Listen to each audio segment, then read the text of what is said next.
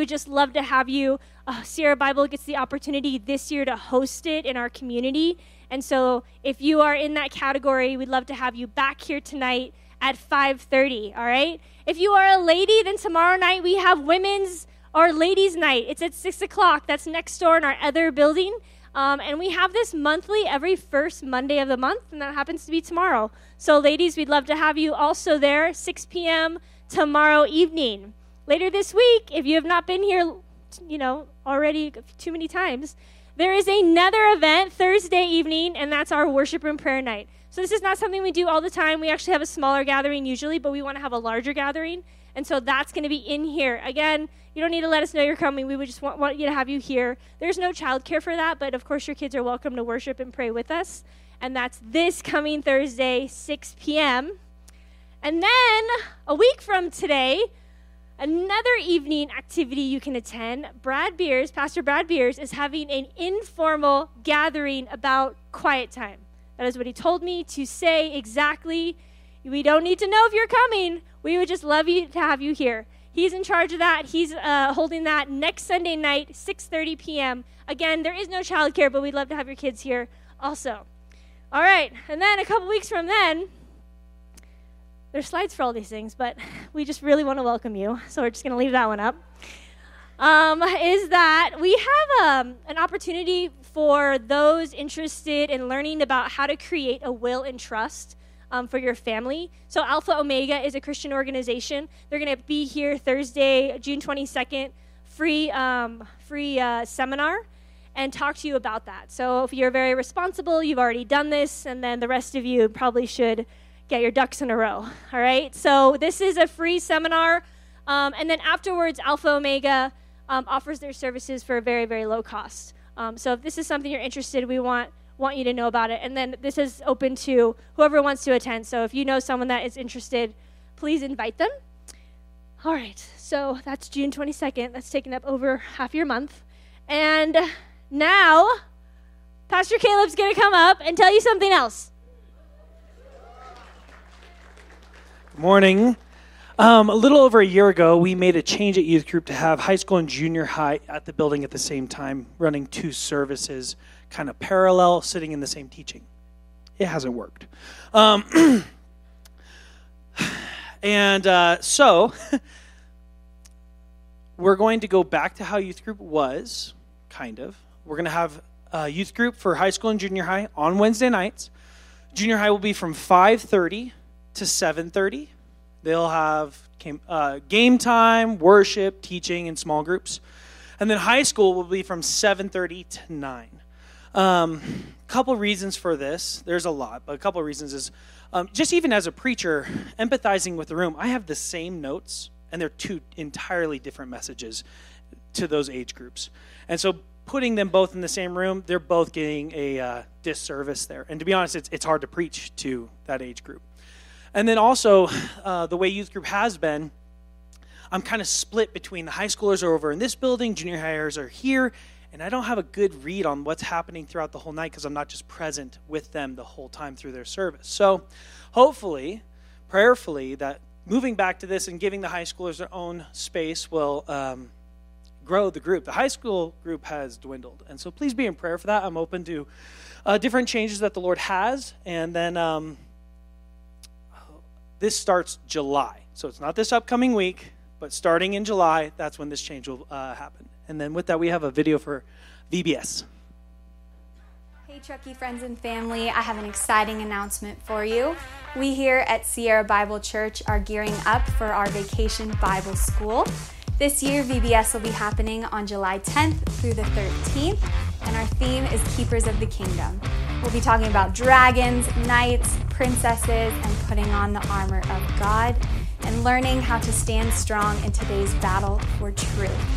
VBS is for kids ages preschool through 6th grade, and it's a free event for anyone who comes in the community. We have registration open online and through our app. If you just head on over to sbctruckee.com, you can find that there. And if you want to get involved, we also have a ton of volunteer opportunities for that. So just go ahead on over to our app or our website and sign up today.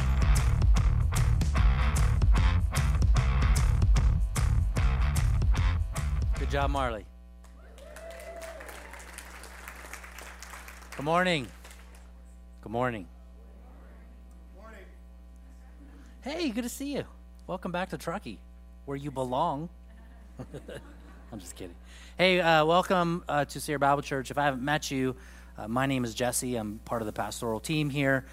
In fact, for the most part, I get to preach on Sundays, which is a great privilege.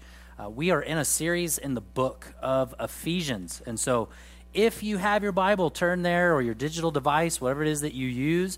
If you want to use one of our Bibles, raise your hand, keep it up, and one of our ushers will gladly hand you a Bible. If you don't own a Bible and you are needing one and you don't want to buy one because you're not sure you want to buy in to this thing called the Bible or Jesus, take this as a gift from us as you explore what it is to be a follower of Jesus.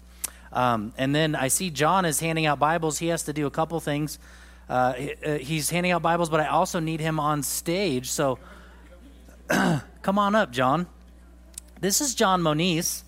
And John Moniz and his wife have been attending Sierra Bible Church for quite a while, several years.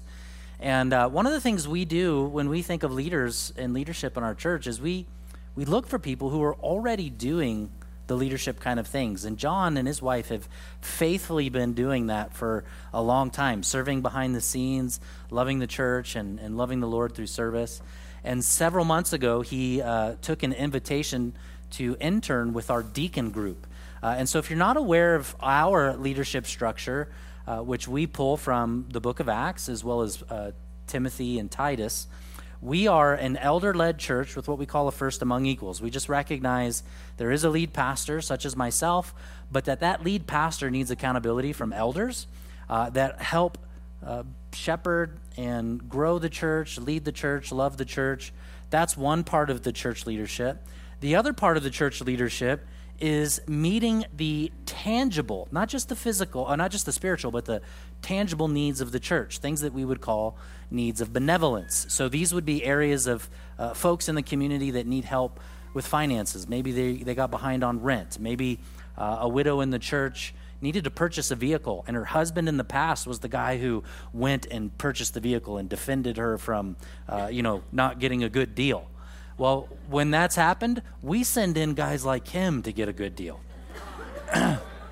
So this is what a deacon does. And so he's been interning. Now's the time where we'd like to bring him officially on to the team. And we do this by putting him before you and letting you know that. And it's a step of accountability. If there's something in his life that you know of John, he's been here for a long time, that you don't see that is in line with the gospel, we would ask you to speak with him one-on-one. And if you're able to figure that out and come to a solid, peaceful, grace-filled, gospel-centered solution, praise God, then we move forward. And if not, you come to the elders. The elders would take another step to ensure that he's ready, and that's kind of how it works. So we're going to wait a couple weeks, give you an opportunity to meet with him. Like I said, he knows how to deal with salespeople, so be careful. But no, seriously, he'll take it with a humble listening ear. We want to encourage you to speak with him if necessary, and we'll move forward. All right? All right, thanks, John. Give him a hand.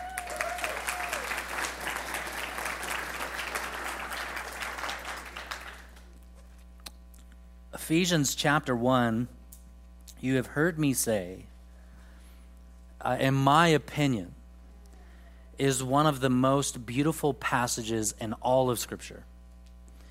I know that can be said of so many different pieces of Scripture. It can be said of John 3:16, right? Everyone likes to hold John 3:16 at the football stadium or at the NBA playoffs or whatever it may be. But for those of us who have come to really comprehend what it means to be a Christian, or what Scripture would say of the Christian, the number one title for a Christian isn't Christian at all, really. It's in Christ. For those of us who have come to understand what it means to be hidden in Christ, our union with Christ, for those of us who understand the gospel, for those of us who have matured to some degree or walked with the Lord for any period of time, you know that chapter 1 of Ephesians describes the miraculous way in which God saves sinners. Paul writes to this church, what is now in modern-day Turkey, to several churches, really, that are being persecuted. These are Christians that have heard the gospel, right? Remember, this is a church that was planted by Paul. Paul then kind of passes some of the leadership on to a power couple named Priscilla and Aquila. And then later, Paul will commission young Pastor Timothy to lead this Ephesian church and to pastor it. Paul wants to come back to this place to visit the Ephesian church, but he is unable to. Do you remember why? He's in prison. He's under arrest. Why is he under arrest? Because he has made proclamations of the gospel. He has made proclamations of this Jesus, that one does not have to follow Caesar or the political leaders of the world. In fact, the claim that Paul has made and continues to make in Scripture is there is no one we should follow other than this person that is Jesus. Because of this, the powers of the day, the rulers of the day, find themselves in opposition of Jesus because Jesus is taking away their power, and how dare he even is taking away their financial influence in the area and the region that they exist. And as Paul writes this letter, he goes on for some 14 verses in chapter 1, which we've already covered. One long sentence. 14 verses. In the English, you see a period at the end of a sentence, but in the original language, Paul is ranting on the reality that God has authored our salvation before the foundation of the world. He has made it possible through the redemption of the blood of Jesus Christ, and he has sealed the Christian for deliverance into heaven for eternity with the Holy Spirit. God the Father in action, Jesus in his purposes, and the Spirit in his perfection are all involved in ensuring that you and I would come to know the Lord Jesus Christ. And we come to this place now after he has ranted for some 14 verses where he now begins to pray. You can't help but see that as he is in this place under arrest, he is speaking to this church that is persecuted and beaten up, and he's telling them, God is real. He has saved you. Jesus has redeemed you from your slavery to that sin, and now he has to pray. He has to sing out to the Lord. And this is where we come this morning, verse 15. And as is our custom, I invite you, if you're able, to stand with me as we honor the spoken word from our Savior. For this reason, because of everything that he's written previously, God's work, Jesus' redemption, the Spirit's sealing, I have heard, because of this reason, because I have heard of your faith and your faith in the Lord Jesus and your love toward all the saints. I do not cease to give thanks for you, remembering you in my prayers, that the God of our Lord Jesus Christ, the Father of glory, may give you the spirit of wisdom and of revelation and the knowledge of him, having the eyes of our hearts, your hearts, enlightened, that you may know what is the hope to which he has called you, and what are the riches of his glorious inheritance in the saints. And what is the immeasurable greatness of his power towards us who believe, according to the working of his great might that he worked in Christ when he raised him from the dead and seated him at the right hand in the heavenly places, far above all rule and authority and and authority and power and dominion and above every name that is named, not only in this age, but also in the one to come. And he put all things under his feet, and he gave him as head over all things to the church, which is his body, the fullness of him who fills all in all. Lord, we trust you for your word, that it will have an effectual work in our hearts, that you would do what you need to do this morning, and that we would let go of all pretense, all distraction, and we would focus on you alone. We trust you for it in Jesus' name. The church said, Amen. Be seated. Thank you. I'm going to start with asking you just a simple question. Have you ever felt anxiety in your heart? Anyone? 2020 bring any anxiety for anybody? I have a few moments when I can specifically think of anxiety kind of flooding into my very being. there really is nothing that can create anxiety in me or has created anxiety in me than the feeling of losing one of my kids. Have you ever been there, Michaela? No? Okay, good. I'm glad I'm not the only one. See, I do that sometimes and be like, no one's ever lost their kids, just the pastor.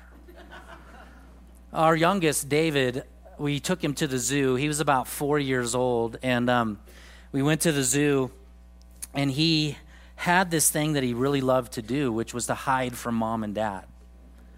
And so here we are at the zoo, and all of a sudden we look up after eating, because we have 3 other kids, right? I have 4 kids. So keeping track of 4 kids, it's easy for one of them, if they desire to run off and hide from you. And so here we are at the zoo, we're eating. I look up and we cannot find David. We are looking everywhere for our 4-year-old little blonde boy. And we cannot find him anywhere, right? It's no different than if you've ever felt like you've lost your child near a body of water. Where's the first place you look? The water. Right, so here I am looking over into the gorilla bin to see if David is in the hands of King Kong. And he's not. And then all of a sudden I kind of hear a little bit of giggling and some rustling, and I turn around and David's peeking and laughing at us as he's looking through the bushes. You know, it's a joke to him. But I was frantically searching, frantically looking. I don't know if you've ever felt that way. Hold on to that story for a moment, because it's going to tie into what I want to say through the scripture this morning. The first place I want to start is you just kind of take that story and put it behind you just for a moment. Is that when Paul prays and he thinks about the work of salvation, the first thing that he prays is a prayer of gratitude. I covered some of this a couple weeks ago, but in verses 15 through 16, you can't help but see that as Paul is in prison, and he has heard of this church. Right, you got to think of this world that Paul is living in. And the world that Paul is living in is really dynamic. Things are moving really, really fast. Right? I mean, think of it. You have the Roman Empire, which is really moving forward really rapidly. It is building cities. Right? The Roman Empire is starting to create philosophy and education. You got guys like Plato and all of those different kind of things that are happening within the Roman world. And then at the same time, living in the Roman world, basically as captives, are the Hebrew people. A group of people that have had a particular faith in Yahweh for hundreds and hundreds of years. The Hebrews are just entrenched into their religion of Yahweh. They are celebrating all of the feasts that their Old Testament, what would be their sacred text, the Feast of Booths, the Passover. In fact, if you remember right, during the Passover, thousands of people would travel to Rome, not to visit Rome for Rome's sake, not to see Caesar, but to come that they would sacrifice a lamb for the forgiveness of their sins. I mean, thousands. It's just like here in Tahoe. I think it said 30,000 people every single weekend flood into the Tahoe Basin to ski, and we all see them, and we love them, and we pray for them when we're stuck in traffic on East River Street. Thank you, Rupert's. It'll be nice when it's done. And for those of you who made the connection. For those of you who didn't, you can talk to me about the rabbit trail later. And what was I saying with all that? So stupid. I got stuck on the Rupert's, and now I'm just stuck right there. We love the Rupert's. Let me get back on track. So here you have this place. And while they're in this dynamic, Paul's in prison, and just think of what he's thinking of. You're talking about a man who is probably at this time one of the most educated human beings on the planet. He knew all of what made Rome tick, all of what made the government tick. He was a Roman citizen. He was also a citizen of the Jews. He was a Hebrew, and he was a scholar. And in this dynamic, as Rome is increasing in its political sphere, and as it's also increasing in its world influence, this new message that is not new but has always been in Scripture, it's been in the Old Testament, the message of the gospel, grace, that God would save his people by grace. And all of a sudden, as the world is pressing forward on this side, the church is catching fire in every single city, and Ephesians is one of them, Ephesus. And as he's thinking of the great magnitude of the work of the gospel, the time has come of the last several hundred years where God has come in human flesh to save mankind. And he has heard of this, and Paul has seen Jesus on the road to Damascus, and he's planted churches. Now he's in prison, and he's seeing Rome grow, and he's seeing the church grow, and he's thanking God for his salvation. But the thing he's thanking God for the most in this dynamic, in this cultural shift and move, that the church is faithful in their faith and their love for all the saints. Let that be our first point, which is an old point from last week, that we would be people of prayer, but in our prayers we would be people of gratitude. Lord, thank you for the graces, for the grace that I see in God's people in the church. It's easy to start being critical of people in the church, critical of where you should be, critical of how we think you should be living and growing. But do we as a church just practice that God is gracious in us? Like, God, thank you that you saved that person. Never thought they'd be saved. Lord, thank you that so-and-so's go to that Bible study. I remember when so-and-so told me they would never go to a Bible study. Lord, thank you for that person who said, I'll never serve in youth ministry. And now they're serving in youth ministry. Thank you, Lord, for that person who said they'd never get married. And now they're married. Thank you for the person who said, I'll never have kids. Now they have 4. The Lord giveth. Paul is giving thanks to God for this faith that they have, a pure belief in the gospel and a pure belief in Jesus. And he's thankful that the saints have a love for everybody. Do you have that marker? You love the person who's different? The person who's not like you? That's a mark of a true church. That the church absolutely loves diversity. Not because the culture says that's the thing to do. Right? Not because the culture says you have to love diversity, but because the church is the one, just so we're all aware, the church is the one, the number one entity. The gospel, the word of God is the number one entity that said there is no such thing as race. Race itself is a social construct. There's humanity. And in humanity, humans sin and create a chasm between them and God. Jesus closes the chasm, and it doesn't matter if you're rich or you're poor or you're black or you're white or whatever country you're from. We're all on the same playing field together. All of us have sin. All of us are in need of grace. All of us need the Lord. And so how dare any of us ever go, I can't believe so-and-so's in the building? He's thankful. But really what I want to focus on this morning is his second part of the prayer in verses 17 through 20. Do you notice? Let's just read them again together to ensure that they come down into our heart, into our soul. Verse 17. That the God of our Lord Jesus Christ, the Father of glory, which just so you catch that little Father of glory, God is the Father of all that is good. That's what that means. That he may give you. Here's his prayer. Again, remember the context. Paul's in prison. The church is being persecuted. Literally dragged off into stadiums to be eaten by animals for sport and entertainment. Christians being burned at the stake. This is what is occurring, and this is what Paul prays. What he prays should be heavy to you. The magnitude should not be lost on you with what I've just said and what he prays. What does he pray? Look at verse 18. He prays, end of 17, that the spirit of wisdom and of revelation and the knowledge of him would be made known. And that verse 18, the eyes of your hearts would be enlightened, that you may know what is the hope to which he has called you and the riches of his glorious inheritance. What's not here is just as important as what isn't here. Notice what Paul doesn't pray in the light of all the circumstances. Lord, give us a new Caesar. Lord, get me out of prison.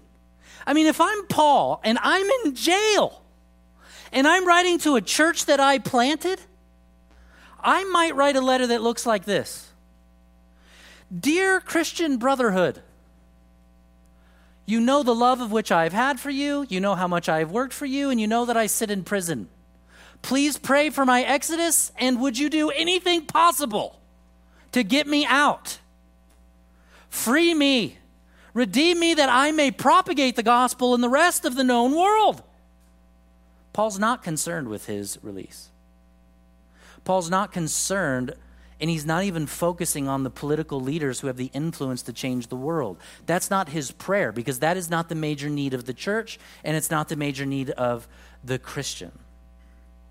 Our need is never, listen to me clearly, because this is 100% true. Our immediate need is never a change in circumstances, but a change in knowledge and revelation to what we already have in Jesus Christ. You see, so many of us get worried about asking God for more or the release of something else. I mean, I've been doing ministry long enough to know the desperate pleas for marriage, the desperate pleas for someone to be able to have a baby from their own womb, the desperate pleas for peace and understanding between other family members. All of those things are worth praying for, and God hears them. Hear me clearly. There is nothing too small or too mundane to pray to the Lord, but it is not the major focus of the Christian. The major focus of the Christian is divine illumination. This is his prayer. Do you see it? He uses language like the spirit of wisdom, of revelation, and that the eyes of your heart would be illuminated to what you have. Do you hear what he's saying? He's saying, these truths are yours, and the biggest weakness of the church is walking around in ignorance to what they possess in Christ. That's what we pray. He said, what do I pray, Lord? Again, one of the things I hear all the time, I can't understand the Bible. I try. I sit down and I read. Do you know it is impossible to understand Scripture, and it is impossible to understand salvation and receive it without the illumination of the Holy Spirit? One commentator actually writes it like this: God's mind, what he thinks, what he feels, who he is revealed in Scripture, but we need Holy Spirit glasses.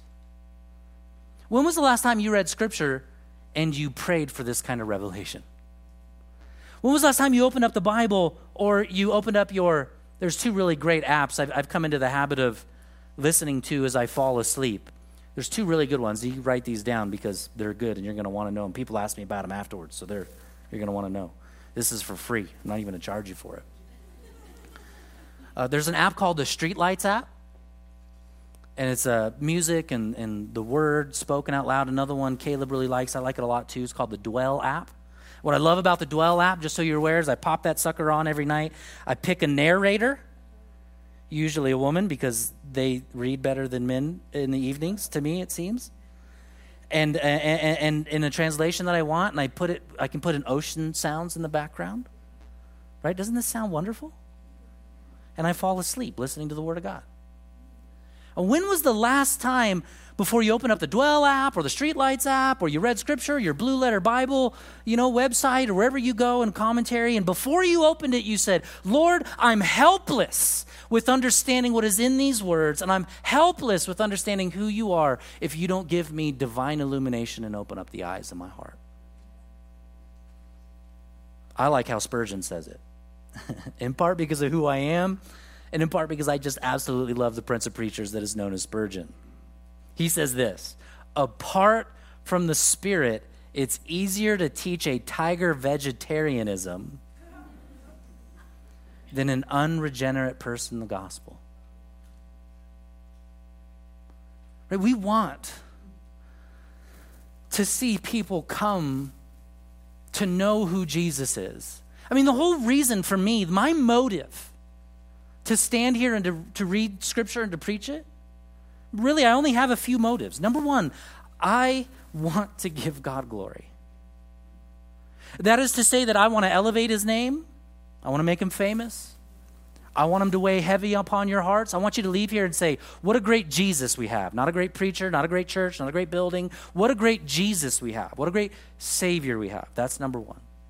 Number two, that people who are not saved would come and hear the gospel of salvation and come to saving faith in the only one who can save them, Jesus Christ. I want to evangelize. And number three, those of you who are saved, I am hoping and praying that this Sunday morning your faith would be strengthened. To live in a world that's growing dark, in a world that wants to persecute you, that your faith would be strong. That's it. That's the only goals I have. You know who makes all those possible? I am powerless. I am utterly powerless without the help of the Spirit, without the divine illumination of the Lord, without God coming from whatever's coming out of my mouth and my own frail mind, and then it goes out into the room, and then it gets into your ears and your frail mind, all of your distractions, and somewhere in there, God will speak. You know what drives me bananas? Every Sunday, someone will come to me and be like, I loved it when you said this. And I'll be like, I didn't say that. I didn't say that. I won't tell them that. I was like, man, this is the Lord. The Lord's speaking to you, ministering to you. We need to be praying, like Paul, that our eyes would be open. Do you remember there was a story in Acts chapter 16 of a gal by the name of Lydia. And Lydia was from the city of Thyatira, we're told. And this particular gal, she sold purple goods, and she was a worshiper of God. And we're told that she was a worshiper of God literally because it said the Lord opened her heart to pay attention to what Paul said. The Lord opened her heart. Now I need to make a clarification. Because it'd be easy to preach this in such a way that you walk out and you go, okay, my heart needs to be illuminated.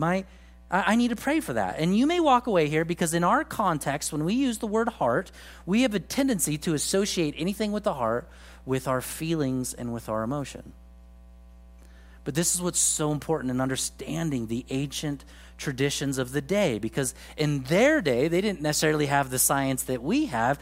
The heart in their day was seen as the seat of knowledge, not emotion.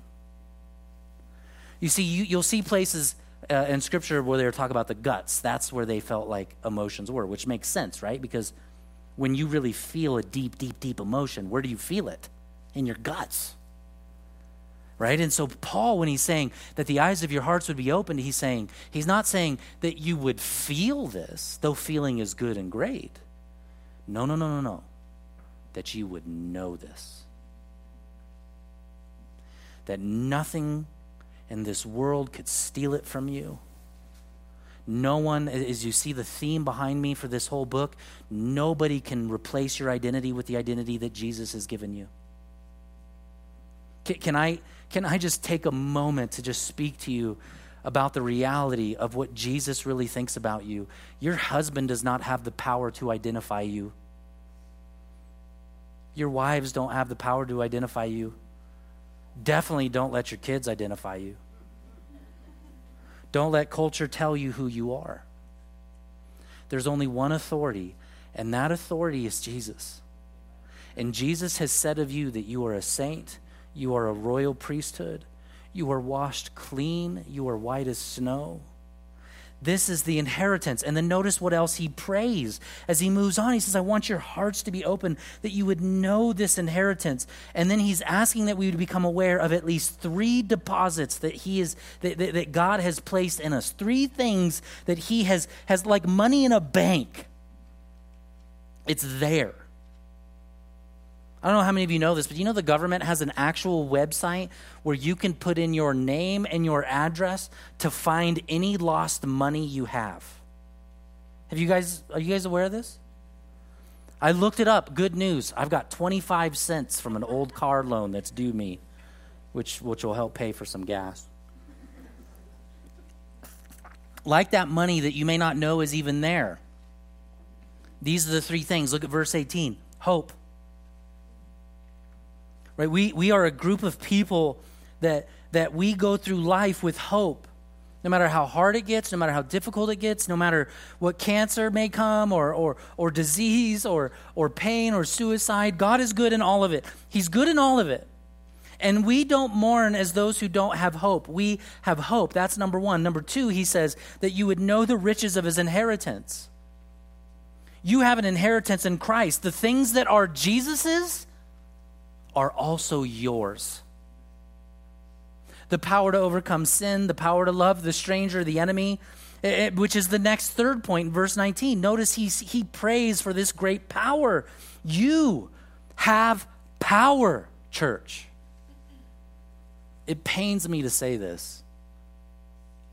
Last week, I spent several days in Spokane, Washington, at a pastor's conference with roughly 2,000 other pastors and leaders. We're part of a network of churches that basically is a network that's committed to kind of two things: missions and church planning, propagation of the gospel. There's absolutely things I love about what we're a part of, and there's things that drive me bananas. This is probably just part of being a part of leadership, but we were there for this conference, and in the conference, they're going through all kinds of conversation within, what we believe and all that, which is all fine and dandy. But one of the things they showed on screen was the trajectory of the last 20 years of the churches within our network, thousands of churches. You want to hear some really bad things? That's why you came to church, right? To hear bad things? Number one, within that network, prior to the last time we met together, the average church out of thousands of churches reported out of thousands of churches that each church, this is the statistic, each church only had 2 salvations a year. One church, 2 salvations. That's the norm. On that chart, over the last 20 years, it showed us church attendance, church giving, evangelism, baptisms. The last 20 years, if you look at the chart, it's going up through the movement, and then the last 20 years, here's the line. It's just going down. And it wouldn't be so sad if it was just our network. That's sad enough, but the reality is that is the statistical norm for every denomination in our country. That is the norm. There may be exceptions. I'm not aware of any of them, but that's the norm. Do you know what that tells me? Churches have forgot the power of the gospel. The church is not to compromise and be like the world and be filled with its own entertainment and its own little fun. It's to be countercultural, a counter way of life, a counter message of hope and forgiveness and grace and mercy. And the church has power to take this message without force and without manipulation, but to just share it as simply as I can. Do you want to be saved? You can have a relationship with God who created the heavens and the earth with faith and faith alone. If you believe upon this God, he will forgive you of your sins. Embrace him. Walk with him. Are you going to make him 100% your Lord overnight, even though he is Lord? You know Jesus is king, don't you? He rules over all. He holds everything in his hands. Every government is in his hands. Every government leader is in his hands. Every nation is in his hands. He controls everything. Amen? But you and I don't have the power to totally submit to him every day, do we? That's why we need the gospel. So even in coming to faith, it's not that you have to come and be perfect in your faith. You come and you say, I want to wrestle against this, the anti-message of the gospel, anti-love, anti-grace, anti-compassion. That's what the world is sitting on. And we have an opportunity to recognize this morning that as Paul prays for this particular church, and as I believe that Jesus is even praying this church for us today, that he's praying that not only would your eyes be open to the great inheritance you have, but that you finally would have your eyes open to the power that you have in the gospel to share the gospel in such a way that people will receive Jesus Christ as their Lord and Savior. The church should be gaining ground, not losing it. And we lose it when we start to think too much about the opinions of people. And we stop thinking about, what does God think? As for me and my house, I'm going to serve the Lord. And you know what sets our good works apart from the good works of those in the world? Only one thing. We do it in the powerful name of Jesus Christ. The only name that has the power to save. And as the worship team comes up, we have an opportunity this morning to partake in communion, to remember the sacrifice that Jesus made, to make this relationship with him possible, but that we would also know that power. And if you were to ask me on the way out and you say, okay, Jess, I just need one takeaway point from the sermon. Could you give me one? It would be to pray that your eyes would be enlightened and that you would know the power you have in the gospel. You know what my hope is? My hope is in the next couple years, every single one of you have an opportunity to lead someone to Jesus Christ. Did you hear me?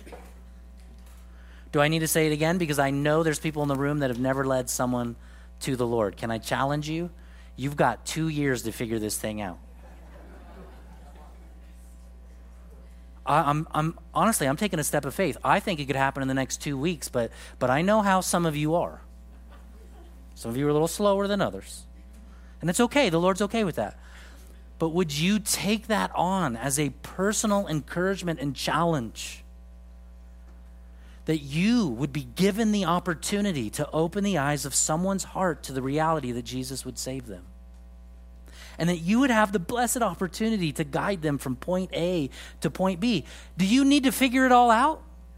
No. Do they need to figure it out? Because here's what happens every time. A buddy of mine in Spokane was telling me about this. This is what happens. Someone gets saved, and you know what the church, the one that's declining, you know what they say? Well, you got to disciple them. We like the word discipleship. It used to be on the wall. We painted over it, but you got to disciple them. Could you imagine if I went to the hospital and someone just had a brand new baby, that brand new baby is born, and I walked in and I took that baby in my arms and I looked at mom and dad and said, you're saving for college, aren't you? No. When a baby's born, what do? We rejoice. And the Holy Spirit will handle those. We'll get to the other stuff. The Lord matures his people as he sees fit. The church doesn't get to decide how people mature. We just get to be a part of leading people to the Lord and helping them see who he is. And so can I lay that before you? Let's reach more people through the power of the gospel. You don't have the power, but he does. Leaders I have that are in the room, elders, deacons, would you guys come up, hand out the bread first? Thank you, Russ. Thank you, Mike. Zach, would you be willing to come on over here on the on my left side, your right? Amy, would you take left too? And we'll just take a few moments to take time to pray. I think it's, even if Brad sings, I don't know what we're going to do here in just a moment, but while the elements are being handed out, go ahead, you guys can start. Hold on to the elements until everyone receives them, but just take this time that you have. Just a few moments, right? I mean, you've got another 6 days of the week where you're going to be most likely surrounded by heathens and non-Christians, yeah? So it's not too far of a stretch for me to say, just take a few moments before you enter into your week and to express your gratitude to Jesus, to ask for divine illumination, that you would know the things of Christ and the Word, and to pray that God would send you to the right person at the right time to lead them to salvation. And I don't say that lightly. I believe there are all kinds of beautiful divine appointments that God has for us to share the gospel, but most of us are not looking, or we're too fearful. Do you see anything that we need to fear in these verses? Fear not, for I am with you, says the Lord. Take a few moments to pray. We'll hand out the elements and then we'll partake together.